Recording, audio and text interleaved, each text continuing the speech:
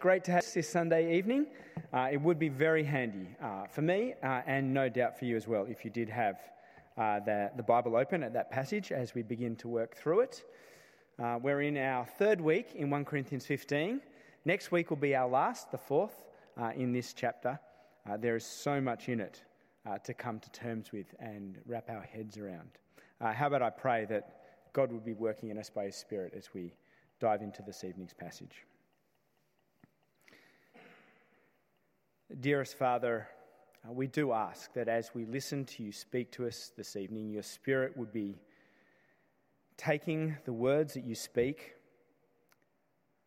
and translating them to be understood by our own hearts and minds. That in these words we might find peace and rest for the anxieties and the concerns, the fears that we have for our own bodies and how we experience living in them, that you might give us rest and hope in and through what the Lord Jesus himself has done and his own resurrection.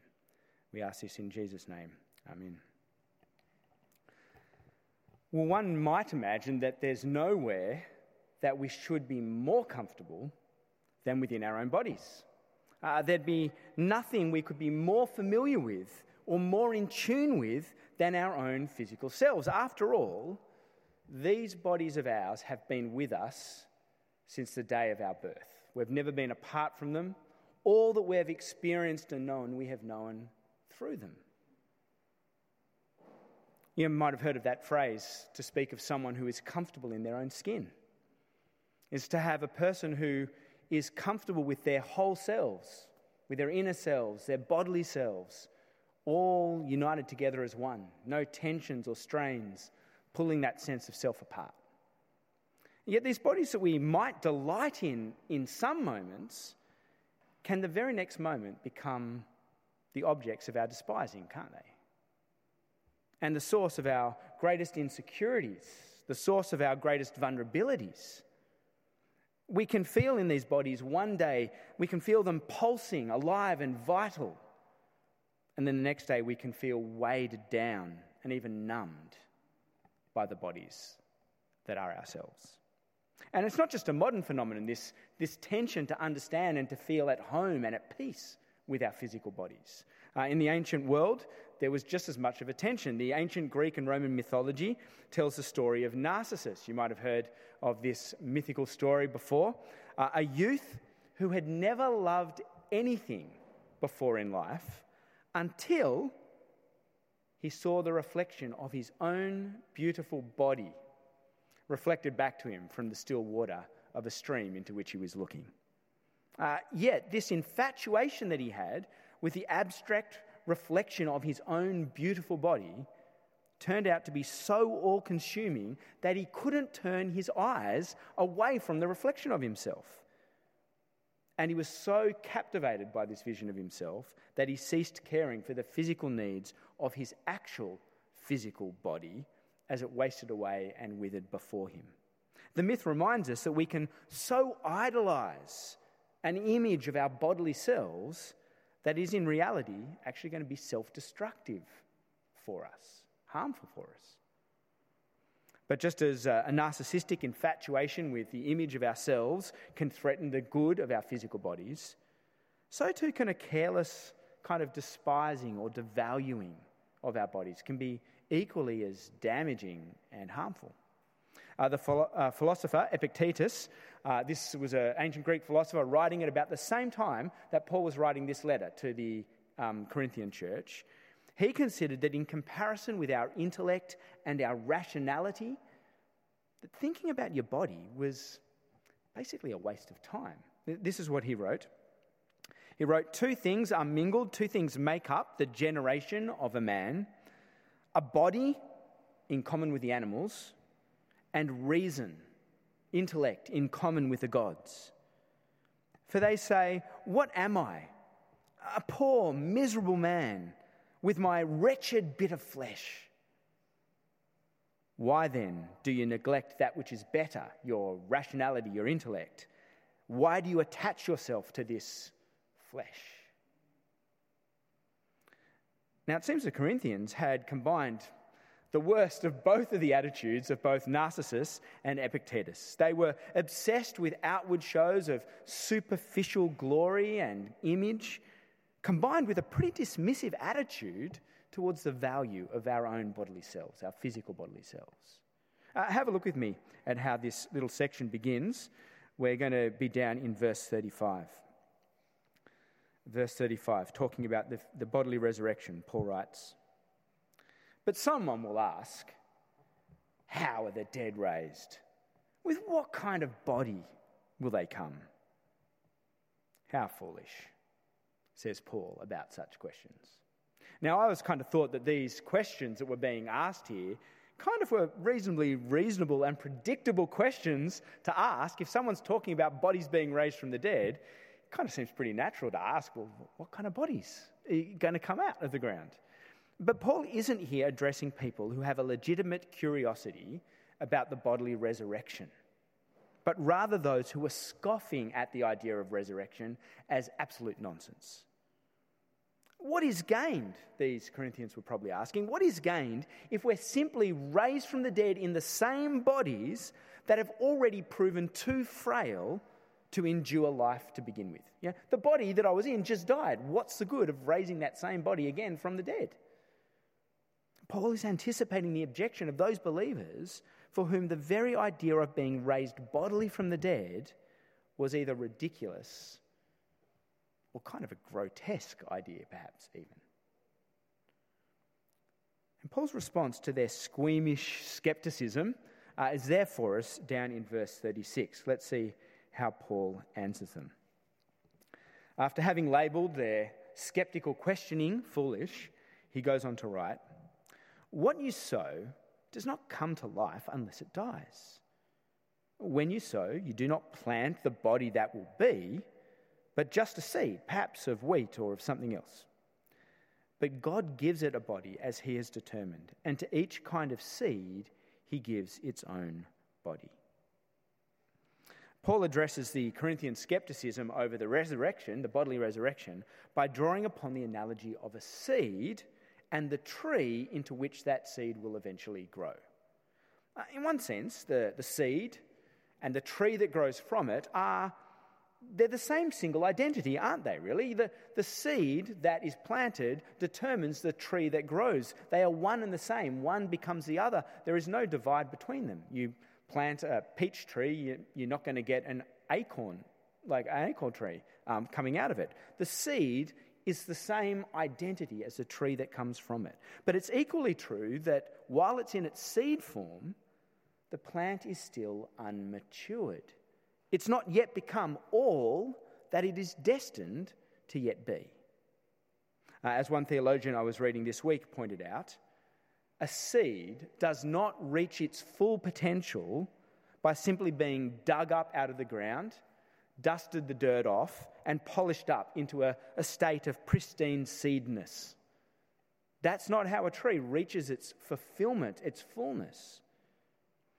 And Paul's saying, neither will our own resurrection simply be a matter of digging up our bodies, dusting them off, and returning them to the peak condition of their early 20s, just to pick an age. See, friends, the body is destined for a far greater glory than just an eternal rerun of young adulthood, as if that was the pinnacle of what God could ever have imagined for these bodies that he has created for us. The promise of the bodily resurrection is not primarily that those who have lost sight or who've lost limbs or who are missing chromosomes will simply have them restored to them, as if an outwardly whole, able-bodied person will be the template or the gold standard that God is working towards for us. Instead, friends, our bodily transformation will be of such splendour and glory so as to make our present bodily differences from one another seem embarrassingly irrelevant by comparison. The difference between this present body's splendour and the comparative glory of the resurrected body is unpacked for us in the next few verses. Have a look there with me at verse 39. Comparing the glory of this, or the splendour of this body, with the splendour of the body to come, Paul writes, "Not all flesh is the same. People have one kind of flesh, animals have another, birds another, and fish another. There are also heavenly bodies, and there are earthly bodies. But the splendour of the heavenly bodies is one kind, and the splendour of the earthly bodies is another. The sun has one kind of splendour, the moon another, and the stars another, and stars differ from star in splendour." God always gives bodies that he creates, that he makes. He always gives them the perfect fit for the creaturely place and calling that he has given to them. Their bodies are always a perfect fit for what he calls them to be. Humans have a body befitting their place as rulers and carers of creation. Fish have a body befitting their place in the sea. Animals and birds have bodies suiting their own ecosystems as well. Likewise with heavenly bodies, that is, bodies that inhabit the space. The sun, the moon, and the stars, they each have bodies that befit their place in the heavens. We would not expect an orangutan's body to be at home orbiting around the earth. Nor would it be fitting if a human had a body that flared and flamed like the sun. Now, in the same way that fish fit in the sea and the sun in the sky, so our resurrection bodies will fittingly be transformed for the environment of eternity that we are yet to receive. Everybody is created with a splendour, a glory. That's what Paul says here, isn't it? There's bodies that have an earthly splendour and those that have a heavenly splendour that perfectly befits the place in God's purposes. And yet we often struggle to recognise and wonder at the splendour of these bodies, don't we? Do we often contemplate our own bodies in the way that the psalmist thought of his body? Do you remember in Psalm 139 where he writes, not of his, prime, 22-year-old fit body, but of his unformed body in his mother's womb? He describes that body as wondrous, as a wonder of God's handiwork. It is the pinnacle, the glory, the splendour of all the works of God's hands, even that unformed body. For as intrinsically good as our bodies are created, even though we should see the splendour of them, the problem is that as intrinsically good as our bodies were created, they are often subjected to that which is not good of this fallen world. Have a look with me at verse 42, where Paul picks this idea up. Verse 42. Paul says, "So it will be with the resurrection of the dead. The body that is sown is perishable. It is raised imperishable. It is sown in dishonour. It is raised in glory. It is sown in weakness. It is raised in power. It is sown a natural body. It is raised a spiritual body." I don't think that Paul is saying in these verses that our present bodies that we enjoy now were from the start fundamentally and essentially perishable, dishonourable, weak and natural. That's not what Paul is trying to say, as if God somehow sold humanity a faulty, defective product on the first run through. These bodies of ours really do have their own splendour, their own glory about them that God himself has given to them.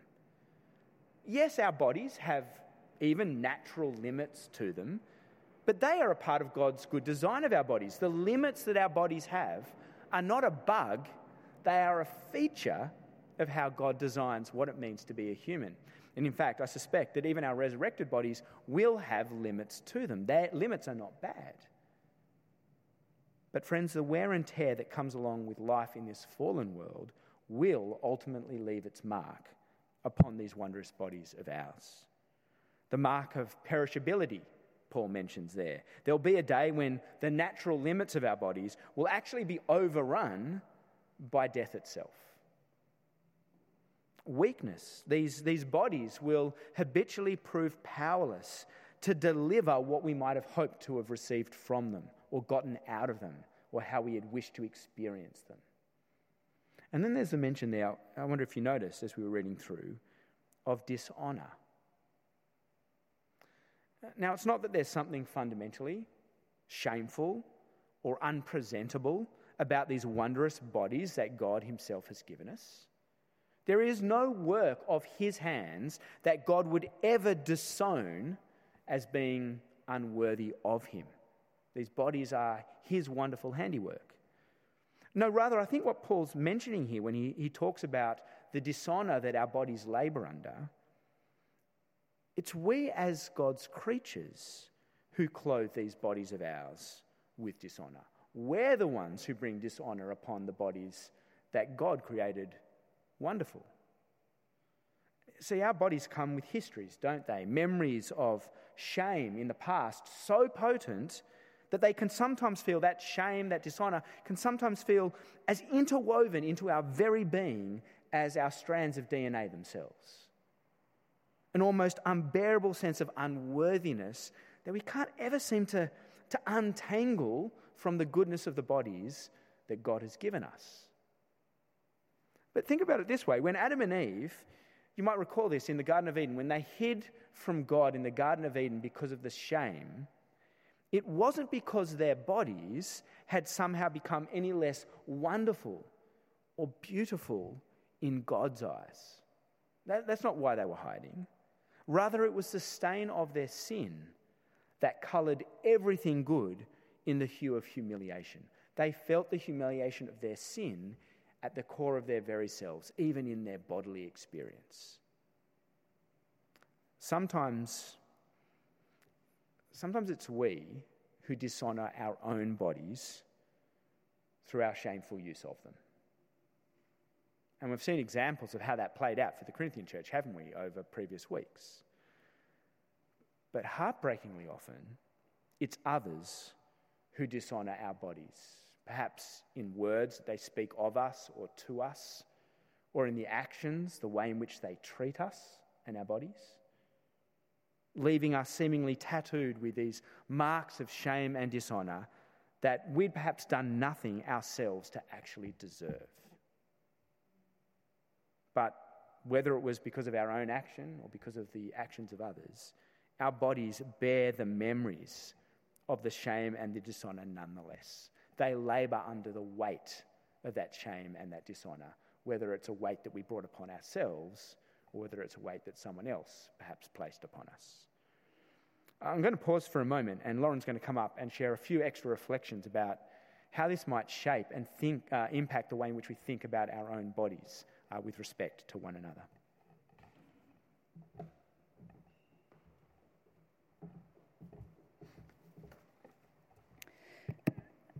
So we've been seeing from these verses that this kind of there's this kind of inherent splendour to our creatureliness, that being made by God, there's a dignity and a really fitting nature to both how our bodies exist in this world and to their limits, to that finiteness that draws us to really depend on God.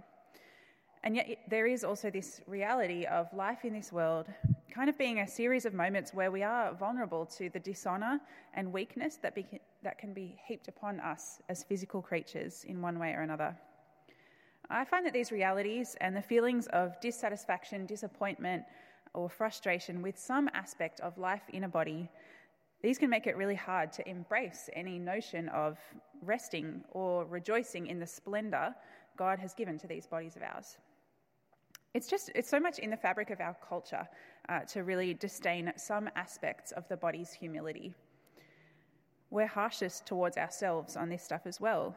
We'll more readily imply that it's not okay for our own body to fail us in one way or another than we would ever express to someone else, someone in our family, a friend, or someone here amongst us, amongst our brothers and sisters here.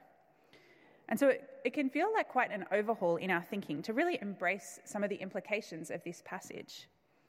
And so I wonder what it might look like for us to really help one another to embrace some of these ideas. Because I think how we hear others speaking about themselves can start to really feel like a mirror held up to ourselves and how we should examine our own standing and what we think of ourselves. That's a little bit like when I was in high school, I had this friend. She was very bright, but she was also very hard on herself when it came to exam results. And most times that we got results back, there'd be some tears. But the thing was that mostly she was crying about a 90 that wasn't a 95. And there I was standing there trying to comfort her by pointing out, I think you should probably be pretty happy about that. I only got, 70, 75, whatever, insert fairly average mark. I was in those moments, I was really throwing myself under the bus for her to kind of back right over and say, oh, but that's okay for you. I had started out feeling fine about my pretty average marks most of the time, but her self-berating always made me second guess whether I should feel fine about those. And in a similar way, when it comes to the complexities of life in a body, we can often end up voicing harsh words about our own selves that teach others to do the same. But what might it look like to use words that can actually bear witness to this idea of splendor and dignity in how God has made each of us, even with these limits that we've heard about? As I talked about this passage with different people through this week, there were a couple of areas of kind of culturally driven dissatisfaction with our bodies that kept kind of coming to mind, where perhaps the things that we say or refrain from saying sometimes could enable each other to resist the pull of feeling a kind of disdain for our creaturely limitations. The first one was hustle culture, that culture where we're always carrying the pressure to be busy, to be productive, to be doing the next thing, to be doing enough and being enough. And then the other one was, kind of diet culture, you'd call it, those really pervasive thought patterns and ideas around moralizing particular foods as good or bad and particular body types as good or bad as well. It's a bit sad to reflect on, but I know that in my life, I've kind of seen that these are a couple of areas where the Christian world doesn't always speak and think all that differently to the non-Christians around me as well. In the past, I've seen people praising and upholding the person who seems to have extraordinary stamina and capacity and an ability to always do. And likewise, I've seen Christian people praising and upholding things like physical appearance, even weight loss and restraint, as though those are a success. But neither of these patterns really honour the right reality of our creatureliness, that we have natural limits, and that the splendour of our physical bodies comes from a substance that is far greater and deeper and richer than outward appearance. For some of us, perhaps it feels hard to take a step back or a step aside from the demanding expectations that we can feel like we need to hold ourselves to. But what might it look like to use words that can actually bear witness to this idea of splendour and dignity in how God has made us? I think we can seek to be wise in how we speak about our busyness, about the output of others or ourselves, not keeping our need for rest kind of under wraps as though that was something to be ashamed of, or expressing impatience with those times where we feel like we really need some rest and perhaps even need some help in carving out time to be able to recharge. And we can seek to be wise in when we might voice struggles that we might feel with our own appearance or size, whatever it may be. Especially, I think, holding back from this in front of our own kids or teenagers. We can instead praise the potential of food to nourish our bodies, ready to serve one another, and just the delight that it can bring and the way that it can bring people together as we break bread. Because as we anticipate the resurrection, we're anticipating not a time where these specific things that we're dissatisfied with are perfected, but where we'll have bodies that are of an entirely different splendour. As Steve just said, fittingly transformed for that environment of eternity. And so we'll be existing in amongst a gathering of creatures where such expectations no longer shape the way that we think of our bodies and of others. And so as we hope towards that change, let's honour rather than deny the goodness of what God's taking us towards.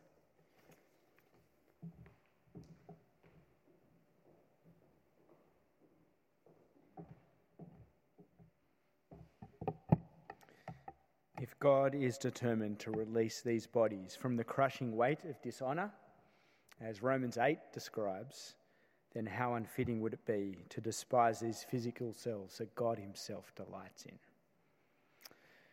Paul also, I should just give a little bit of a reminder. If you've got any questions, don't forget to be scanning and sending those through.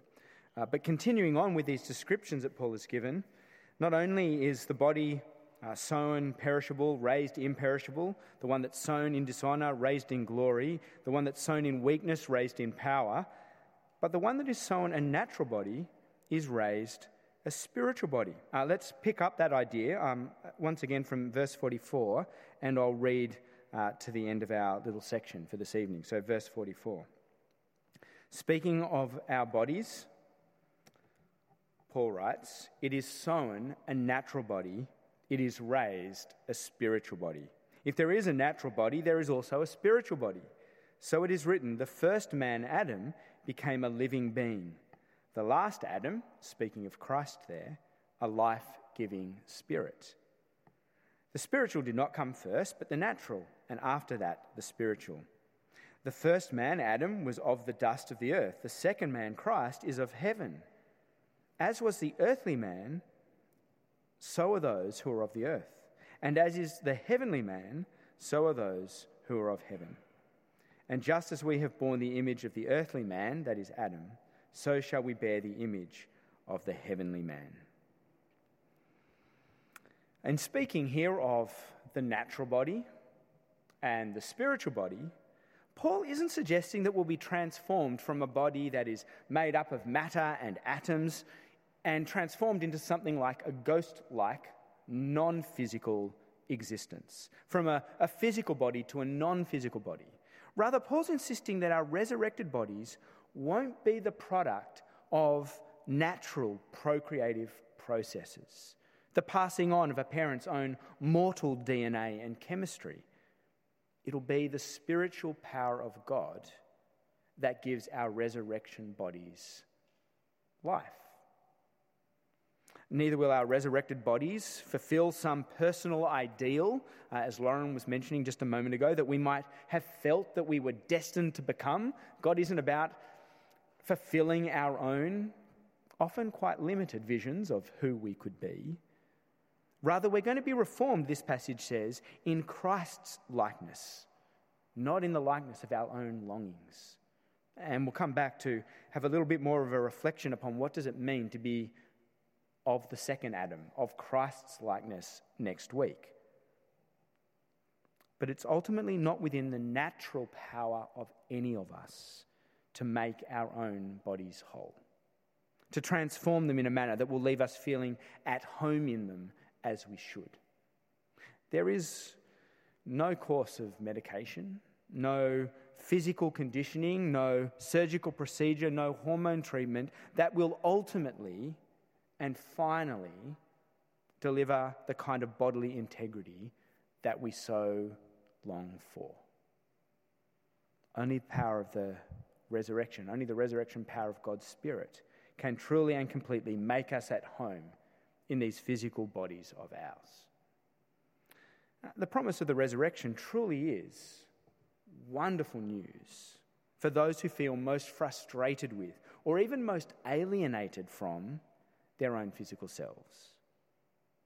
Whether it's a barely acknowledged, kind of just vague, lurking dissatisfaction that has seeped into our thinking from the surrounding culture, or perhaps it's a more pronounced and paralysing awareness of our bodily frustration that might be experienced by those with gender dysphoria.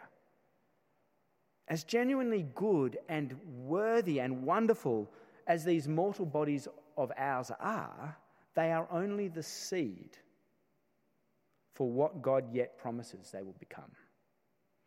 C.S. Lewis, I think, makes this point beautifully in one of my favourite quotes, I think, that I've read of his. Writing of the resurrection body, he writes this: "It is a serious thing to remember that the dullest and most uninteresting person that you talk to may one day be a creature which, if you saw it now, you would be strongly tempted to worship." I would never have thought to have made that kind of link between this present body of mine and that of what it will one day yet become. And yet this is not only how we are to think about others, this is as true for how we also are to think about our own bodily selves.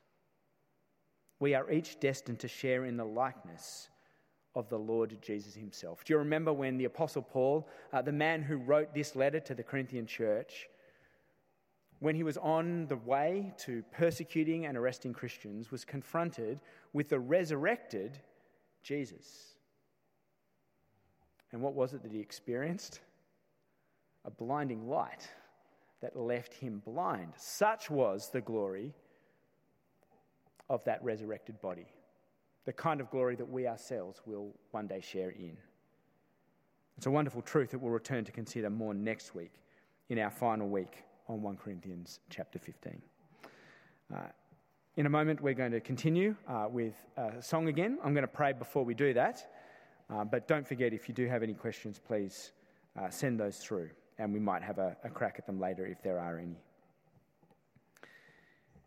Dearest Father, we perhaps often put to the side of our thinking those areas of dissatisfaction, dishonour, maybe even shame that we feel about our physical selves. For others of us, that dishonour will be an ever-present, continuing, unabating weight that we carry around within our physical selves.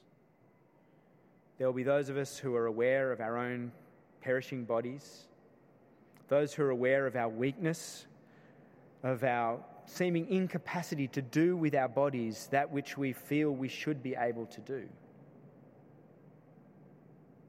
And yet, Father, it won't be our own natural power that ever makes these bodies whole, but rather the power of your Spirit who raised the Lord Jesus from the dead. Father, we do ask that in view of this glory to which you have destined us, we might both delight in the splendour we now enjoy and endure through that which frustrates it. We pray this in Jesus' name and for his sake. Amen.